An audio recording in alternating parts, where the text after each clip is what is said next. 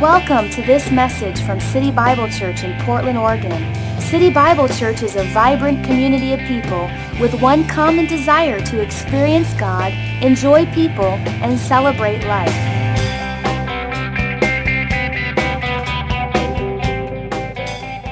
Turn to 1 John chapter 3. We're in a verse-by-verse series. 1 John chapter 3. 1 John is written by the aged apostle, Father John, who's 90 plus when he writes the epistle. Remember this, he's the last apostle. He's the only one that wasn't martyred. He's the apostle that outlived everyone that had started with the day of Pentecost all the way through now to the turn of the century. He's the man that's going to pass the baton on to some very heavy hitter spiritual fathers that will take it on from 100 AD forward. He's the man that mentored some of the great teachers and writers of all time. The Apostle John knew what it was like to be tortured. He knew what it was like to suffer. He was boiled in oil. He was sent out to Isle of Patmos in isolation. That's when he wrote the book of Revelation. Remember that John wrote 50 of the 260 some chapters in the New Testament. John wrote 50 of those chapters. He's the writer of the Gospel of John. He's the writer of 1 John, 2 John, 3 John, and he's the writer of the book of Revelation. He's a heavy hitter. And the apostle is a man that's going to speak to you about the Jesus he knew. The Jesus he knew was not like the Jesus anyone else knew in that day.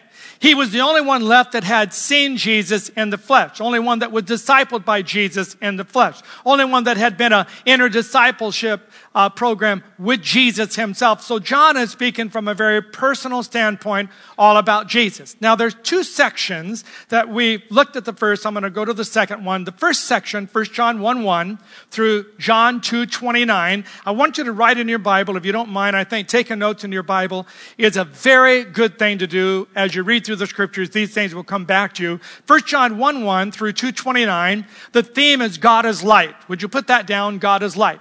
And in this particular part of the scripture, the Apostle John is directing his attention about walking in the light and how you know Jesus and live like Jesus. Remember, our series is Live Like Jesus, which is taken from chapter 2 and verse 6. He who says he abides in him ought himself to walk just as he walked, or to live just like Jesus lived. And that's our theme. That's what we're trying to do. How do you live like Jesus? So John begins by saying, if you know Christ and you found the real Jesus, not the Jesus of the imagination or the Jesus of the Gnostics or the Jesus that the heretics were trying to push, that was a Jesus that was not supernatural incarnated, the wrong Jesus. But if you know the real Jesus, if you found the real Christ and you're walking in Christ, then you'll walk in the light. If you walk in the light, you will get rid of unethical behavior. You will not dwell in darkness. You will not allow sin to overcome you. You will not be a double-minded person. You will be a person that will have ethics. You will have obedience. You will walk in the faith. You will walk in Christ. You'll walk in the light. If you walk in darkness and you stumble, you'll confess your sin. You'll get rid of it. And so he starts by saying, if you know Christ, then you need to depart from this thing called sin. And if you depart from sin, you need to make sure that the blood of Jesus cleanses you and that the Holy Spirit in you gives you the capacity, the ability to overcome. And that was the last message on overcoming as a believer. The Holy Spirit dwells in you, the anointing of the Holy Spirit. And when you draw from that Holy Spirit power and anointing, you should be able to overcome the world, overcome the lust of the flesh and the pride of life, overcome those things that come against you, because the anointing in you breaks those things off your life, because now you're walking in the light. You're walking in truth. You're embracing obedience. Now, he moves from that section to 1 John chapter 3, verses 1 through 18 is the next section. 1 John 3:18. And at the top of 1 John 3, just write the words, God is love. 1 John 1 and 2, God is light. Everyone say God is light. Now say God is love. Because God is light, there's no darkness in him. There should be no darkness in you. That's his presupposition. It's very simple. Now he moves to, and God is love. Say God is love. And if God is love, which he is, his nature is love. It's not that God loves. God is love. The nature of God is love. And because God is love, you are to love like him, and you're to receive his love. And so now John is going to deal with this subject of love. I want you to mark your Bible, mark the verses. Here we go. Mark or circle the word love in 1 John 3. Are you ready? 1 John 3:1. Behold, what manner of love. Love of the Father. 1 John 3 and verse 1. Circle the word love used in the first verse. Go down to verse 10. In this, the children of God, that the children of the devil are manifest. Whoever does not practice righteousness is not of God, nor is he who does not love. Circle. Verse 1 is love of the Father. Verse 10, love of the brother. Verse 11, for this is the message that you heard from the beginning, that we should love. Circle. Verse 11, love one another. Down to verse 14, we know that we have passed. Now, I would circle the whole verse because this is a famous verse in the New Testament. This is the verse that is quoted by many preachers and teachers, and you probably have heard it. Maybe you didn't know where it came from. It comes from right here, this chapter on love, where it says, you have passed from death to life. That is very, very definitive. There's no gray area between death and life. He says, you know, you pass between death and life. Why? Because you love the brothers, the brethren, the family of God. If you want to make it a term that involved both male, female, it's loving the family of God. He who does not love, circle verse 14, his brother, abides in death. Now, those are pretty strong words for the apostle of love. How do you abide in death? Well, when you abide in death, it means there's something in you that cannot produce life in anyone else. If you abide in death, that means there's an atmosphere, there's something about you that will not put seed of life or seed of love or seed of future or seed of hope in anybody else, because you're abiding in death. There's something dead inside of you. You haven't passed to life. And because it's dead inside of you, you can't pass any life on to someone else. And so this word love becomes a very big deal to John. Look down at verse 16. Famous verse. Famous. By this we know love, because he laid down his life for us. Well, of course he did. That's the cross. That's the crucifixion. That's the atonement. That's the whole message of the gospel. Christ died for us. But then he goes on to say, and we also ought to lay down our lives for the brothers. Now, there's a term that puts love in definition, that you have to die to self, lay down your life, and that's what love is all about. Look at verse 17.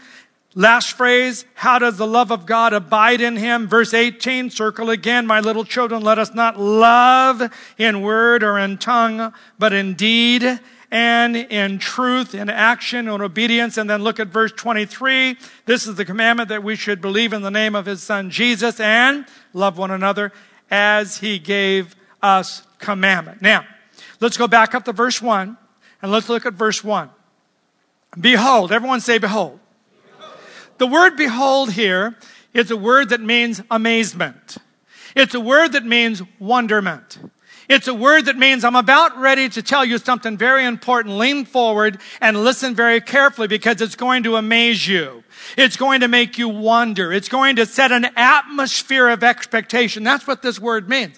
So John knows exactly where he's going, because he's going to play hardball on the subject of sin in this chapter, but he's going to lay a foundation for you to handle it. So he says to his believers, imagine the aged apostle, 90 plus, preaching to this crowd of believers and writing the letter, because he would have done both. And he says, now listen to me very carefully. I'm going to say something to you that will cause you to wonder, and it's going to be amazing. And if you don't listen very carefully, you will not get it, because it's contradictory to the human mind, the human heart. It's even weird, in the category of weird. You will not see what I'm saying if you don't listen with your spiritual ears, because what I'm going to say is amazing. It's a wonder, and it's something that is supernatural. So I want you to lean forward, and I want you to listen. That's how he starts the chapter. And then he uses this Greek phrase. Not that I want to Greek you out and go too much into it, but it's important in this chapter where he says, what manner? Behold, everyone say behold. Behold. Everyone say pay attention. Now turn to your neighbor and say pay attention. Now you pay attention. Why? What manner? It's a Greek phrase that is used to actually describe something that you will be able to imagine that you actually saw it. It's so vivid in your imagination that you will think that you actually saw the thing that's going to be described. What manner? But what's going to be described is coming from a source and a sort of thing that you can't comprehend. And so he says, now, behold, I want you to listen very carefully, because the manner of what I'm going to say to you about, and the Greek starts with the verb first, for the love of God. He says, what I'm going to say to you right now is a sort and a source and an idea that you will not grasp. But don't worry about it, because I'm going to describe it to you, and I'm going to define it. When the angel came to Mary, and the angel says to Mary, a virgin shall conceive and bring forth a child, and you're that virgin. You will not know man, but the seed of God will actually come into you, and you will bring forth a child, and you will call his name Jesus, and he will be the Savior of the world. It's Mary that steps back and says, what manner of greeting is this? It's the same Greek phrase. What manner? Where did you come from? What are you talking about? That has never happened before. There's no way to comprehend it. I cannot receive this greeting. What are you talking about? I mean, I can by faith, but what manner, what source, what sort, what kind of thinking is this? That was what Mary responded to the angel, and that's how you will respond when you hear John talk about love. When you hear John talk about love, the true love, the love that he's going to define and teach us, you will say, impossible. What source are you coming from? How in the world do you think this can happen? So John says, what manner, even though I know that you're going to question what I'm going to say, because it's not earthly, it's not human, it's not normal, it's not natural, it's going to be weird to your thinking. Nevertheless, I want you to listen very carefully. Then he drops in the phrase, what manner of love? Of the Father. Not the Son, not the Spirit, not the Scripture, not love, just love as an emotion. He says the love of the Father. So John is dealing with a fatherhood doctrine. He's dealing with the heart of God as a father. He's going to deal with the church as children. He's going to deal with the whole corporate gathering as family. And so he's bringing this thing into a community authenticity that is greatly important for him, for them to see that what I'm talking about is the family of God, and you have to understand the very heart of your Father. Because what I'm going to say to you as a family is very difficult. And if you don't understand the love of the Father, you're going to miss me dealing with some of these other statements. So it says, the love of the Father. Now let's stop right there. You're writing in your Bible, and you know the word, but just make sure you do circle the word love there, and then write above it, agape. A-G-A-P-E. Agape. Agape. Not phileo, not eros, not storge. 3 other Greek words you can use for love. Emotional love, family, between sister and sister, brother and brother love, phileo, brotherhood, Philadelphia, brotherhood love. He doesn't talk about eros, storge, phileo. He says, I want to talk to you about agape. Because agape love is the only love that God uses. That's the only way to understand God. And this is the long and short of agape. Agape love is the love of the will that is bestowed upon a person, and it doesn't matter how the person responds. Agape demands no response. Agape demands no measuring stick. Agape demands no performance. It doesn't ask for anything in return. It doesn't bargain. It doesn't say, I will do this for you. If you serve me, I will love you. If you give to me, I will love you. If you go to the mission field, I will love you. If you witness to people, I will love you. I want something out of the deal. In the human heart, we always want something out of the deal. We want something to come back to us. If we love someone, we have an expectation they should respond in a certain way. Whether it's a child or a spouse or a friend or a church or a job or a boss or whatever, if we pour our life into someone and they never give back, they never acknowledge we did anything for them, they never ever return a thank you or any kind of a response that they even acknowledge that we poured out such a sacrifice for them, we can become offended at them. That is not agape love. Agape love does not ask you for anything. Nothing.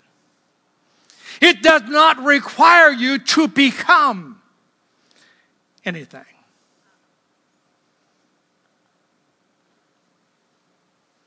You can't win it, you can't buy it, you can't bargain it, you can't beg it, and you can't change it. God says, I love you with agape love, and there's nothing you can do about it. Well, I can rebel against you. Go ahead. I'll love every rebellious bone in your body. Well, I can run away from you. Go ahead. Run as far as hell, and you'll find me in hell, loving you in hell. Psalms 139. Well, I'm going to ignore you. Ignore me. Run from me. Do whatever you think you can do to stop me, but you can't stop me from loving you. The lavish, which is the word used here, the lavish love of God means this. Would you take down this definition? Because when John says the love of God, the love of the Father, the agape love, the love of the will, the love of a God who's coming to you in spite of yourself, beyond yourself, it's a lavish love of God towards you. What is it? It's extravagant. It is absolutely extravagant, unrestrained. It's a love that is excessive. It doesn't seem right, doesn't seem normal, because it's not. It's a love of God. Now, John's going to deal with some subjects here that you better get a hold of. This one first. Love that holds back nothing. God holds back nothing from you. Well, you know, if I would just do better, I think God would do better for me. That's a lie. That's a lie. No, if I would pray more, I think God would answer my prayers. How much more? 10 minutes more? 10 hours more? 10 years more? 50 years more? How much more? Before God will finally say, I'll answer that prayer. You've earned it. If I would just fast more, how much would you have to fast? To earn a breakthrough with God, how much? How much would you have to fast?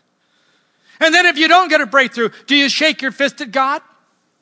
Do you then blame God and say, I did this, I served you, I sacrificed for you, I did everything for you, I gave up people for you, I gave up money for you, I gave up and I did and I sacrificed and I committed, and what did I get out of it? I got nothing out of it. I don't think you really love me because I do all these things and you still don't seem to show up. It's that misunderstanding that causes a huge bitterness in the heart of people. A misunderstanding that somehow, if they could just do a little more, God would finally accept them. Or God would finally favor them. Has it ever been in your mind? You think about it. Has it ever been in your mind that when you saw someone else blessed and you said to yourself, but you know, they really deserve it. You know, they're such great people.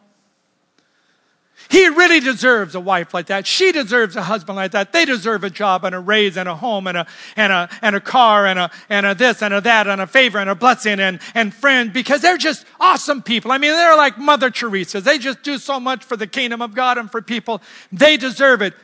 If God sets you down next to the person that you think is the most deserving person in your life, God would look at the two of you and say, I love you both the same. And I will favor both of you the same. And I will love you into your future the same. And there's nothing you can do to stop me favoring you. There's nothing you can do to stop me loving you. I love you in spite of your emotion, in spite of your unbelief, in spite of your hardness, in spite of whatever you do. I love you the same today as I will through all eternity. You can't comprehend that. Can't comprehend it. Well, Frank, does that mean I can do whatever I want? That's why John's going to say, whoever commits sin commits lawlessness. Then he makes a statement. Can you even live with this? Whoever abides in him does not sin. Hold it. Stop. Wait a minute. It can't say that. I abide in him, but I have a problem. I sin. And you know what? I know I'm speaking to a bunch of sinners. You sin. You sin every day. You sin when no one can even see how you sin. Some of you are very sinful.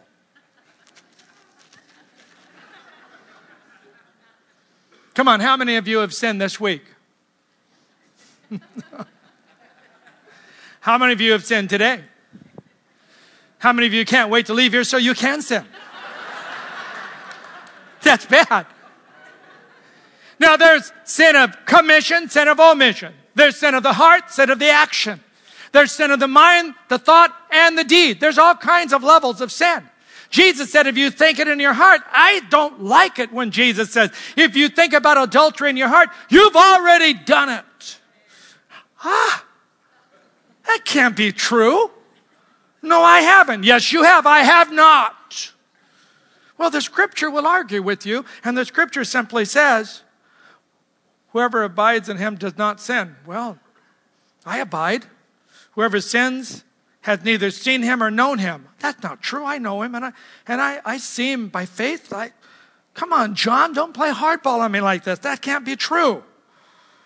Little children, let no one deceive you.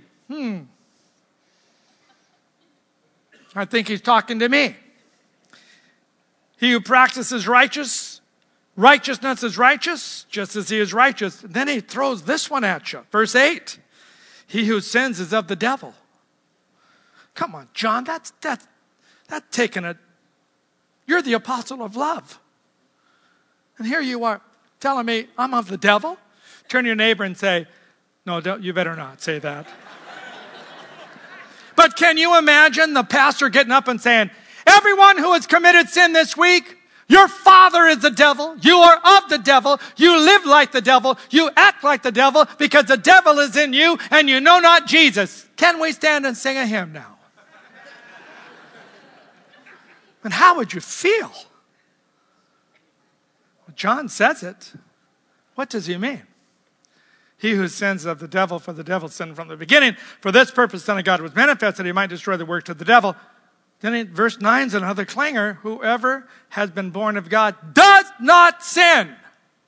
Can't be. For his seed remains in him, and he cannot sin because he has been born of God. I've been born of God. I'm born again. I know I'm born again. I know I believe. I know that I know Jesus. But I'm not fulfilling what John is saying. That's why John starts with this. Pay attention. Get the foundation right. Because if you understand the love of God, you will not continue in sin or practicing unrighteousness because you understand the love of God. And you understand that God loved you in every stage that you are. And so John begins to unfold this doctrine which is borderline. Any kind of a grace teaching is always borderline. Any kind of a true grace or true love teaching is borderline lasciviousness or borderline a lawless living, okay grace message to say greasy grace. It always borderlines it. So John is. So he comes back to one side and says, now don't go too far, because if you're born of God, you're not going to go this way. But you better make sure you understand how God loves you. Now, write these down. Again, I hope you write them in your Bible. Here are the lavish love of God points. One is that love is unconditional, absolute, surprising, inexhaustible, and full of second chances. All right, let's look at those 5, or 6, or 7. Gee, whoever writes these messages have lots of points. Love is unconditional, meaning there's no condition that you can present that will cause a person to love you more. Not in the natural, but in theology of love, this is true. Love is absolute. That is, God puts his love in you, and he will not leave you or forsake you. And even if you're one of the 100 sheep and you're the one that leaves, then the 99th day he'll go after the one. It's absolute. God will always come after the individual. He loved you even when you drift, you're astray, and you do wrong, or you don't measure up, all that. He loves you all the time. That's the point. It's inexhaustible, full of second chances. Love is a healer. Love is crazy generous. Crazy generous. Now, let me tread on some thin theological ice. If I came back from a trip and I said to you, church, God has spoken to me, you would probably, out of my history of over 3 decades of walking in integrity and being an upright man, you would say, Pastor Frank, that would be worthy of us to hear because we believe you could hear from God. What did he say? And then I would lean forward and say, okay, this is what God said. Now let's pretend that I was a single pastor at that time or widowed or something, but I'm a single man and I'm going to make a statement to you. Say, this is what God has spoke to me. Are you ready, church? Yes, sure, Pastor Frank, what is it?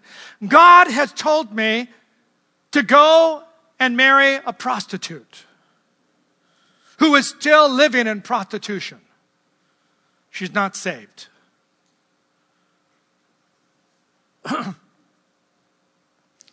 Pastor Frank, you need more sleep. Pastor Frank, you need a different diet. Or Pastor Frank, a spirit got a hold of you in Hong Kong. Pastor Frank, there's something wrong with this thinking. Oh, Jesus, Jesus, Jesus, our pastor wants to marry a prostitute. Can you imagine telling your neighbor, oh yeah, we go to such and such church. Oh yeah, we heard about your pastor. He's the one that went down on the red light district and found the prostitute and married her, right? Yeah, that's him. Do you know why? No, but he married a prostitute.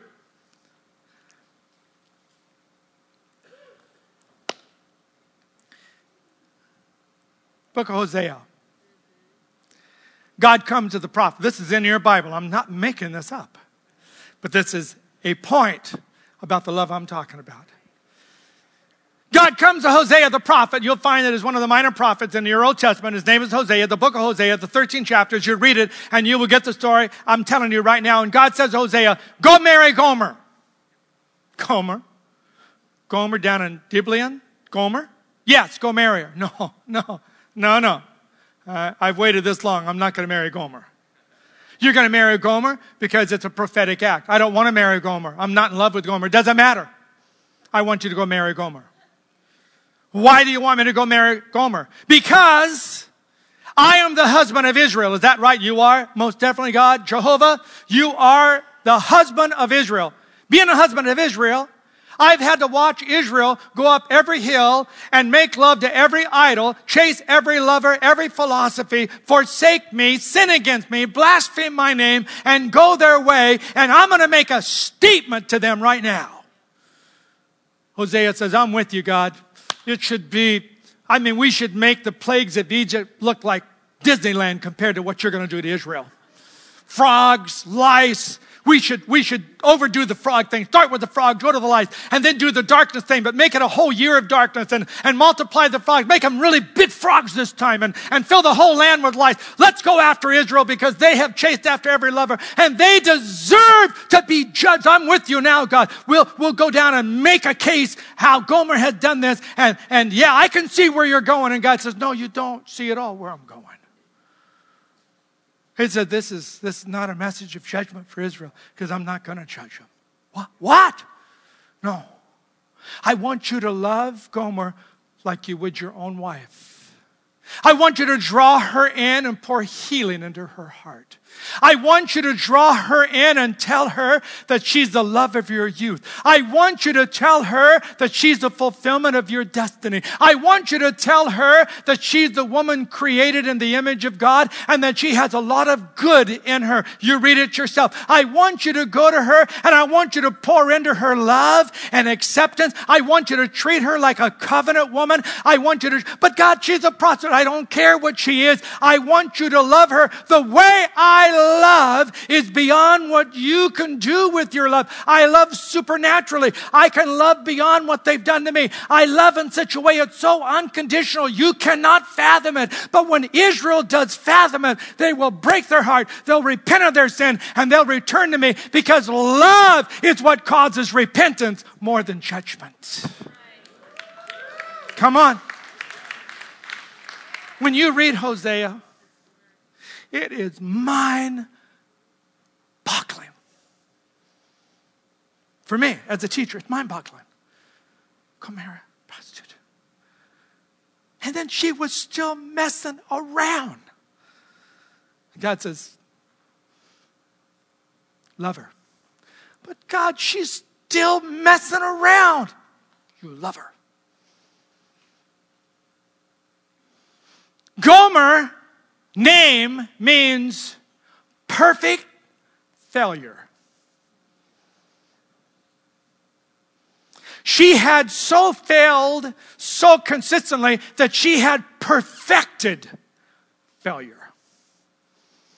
She had come to an end. Her name has the idea of bringing something to an end of a cycle. And the end of her cycle, end of her life fruitfulness is that she had perfected something that was so immoral and so wrong. One of the most known harlots in the country. She had perfected her failure. Her parents' name means corruption. So whether she was abused or whether she was beat, whether she was corrupted as a young child, however, she probably never knew any kind of love like Hosea was going to bring into her life. And the love of Hosea healed the heart of Gomer.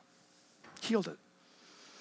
The love of Hosea caused Gomer to leave all of her lovers and say, I have found one, and I will cling to him only. But it was a journey of healing for her. A journey.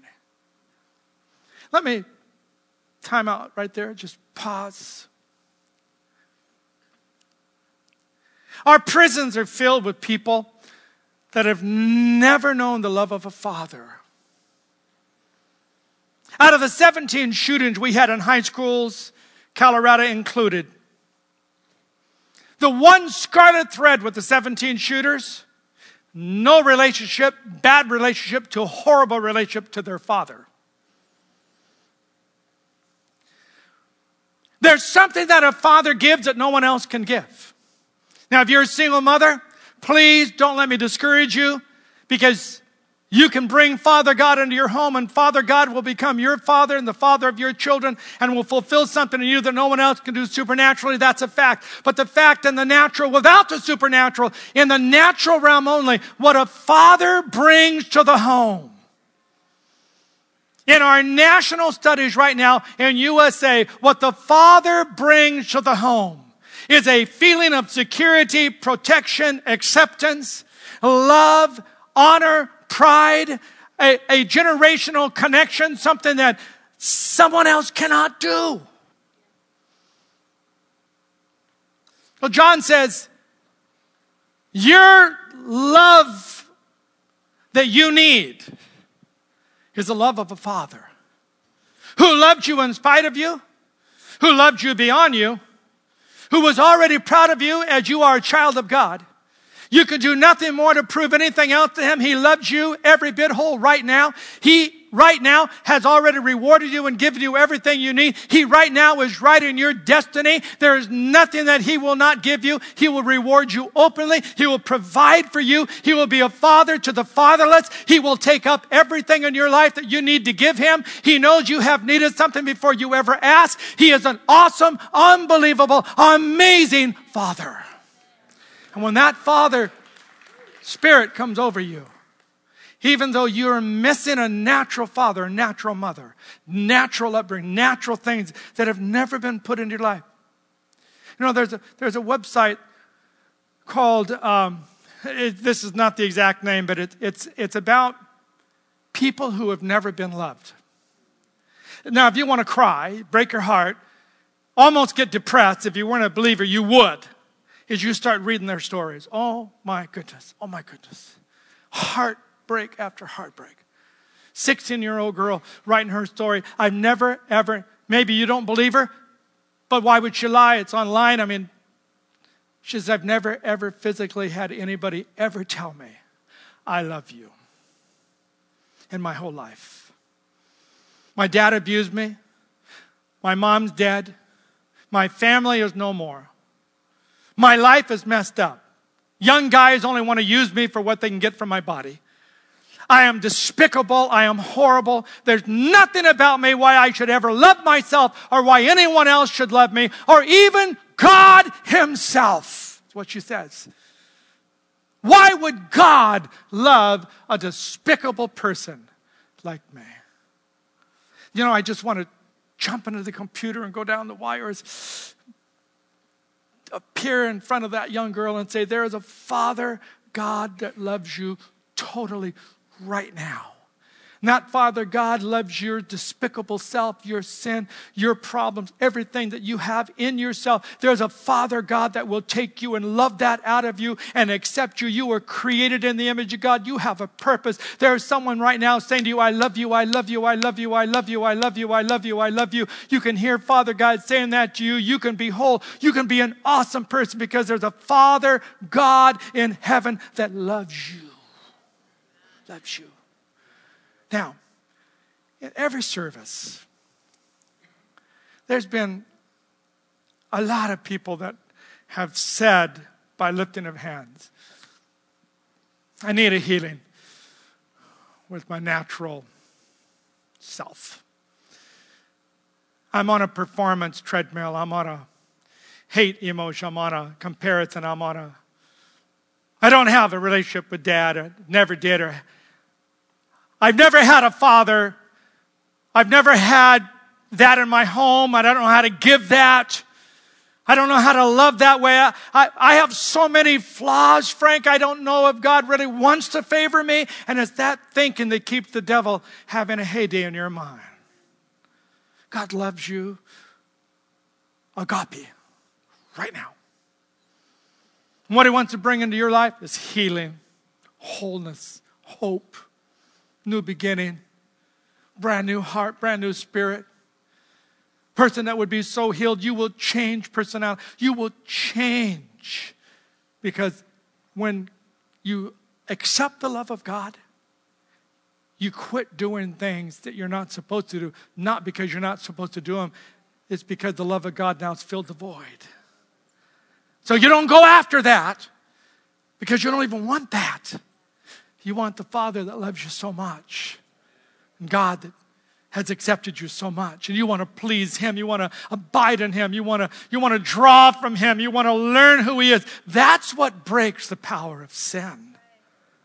It's not the standard only. It's not that me telling you can't do, you can't do, you can't do, you can't do. I can tell you that and you can try. But the real motor comes out of a whole healed heart of loving God and receiving his love.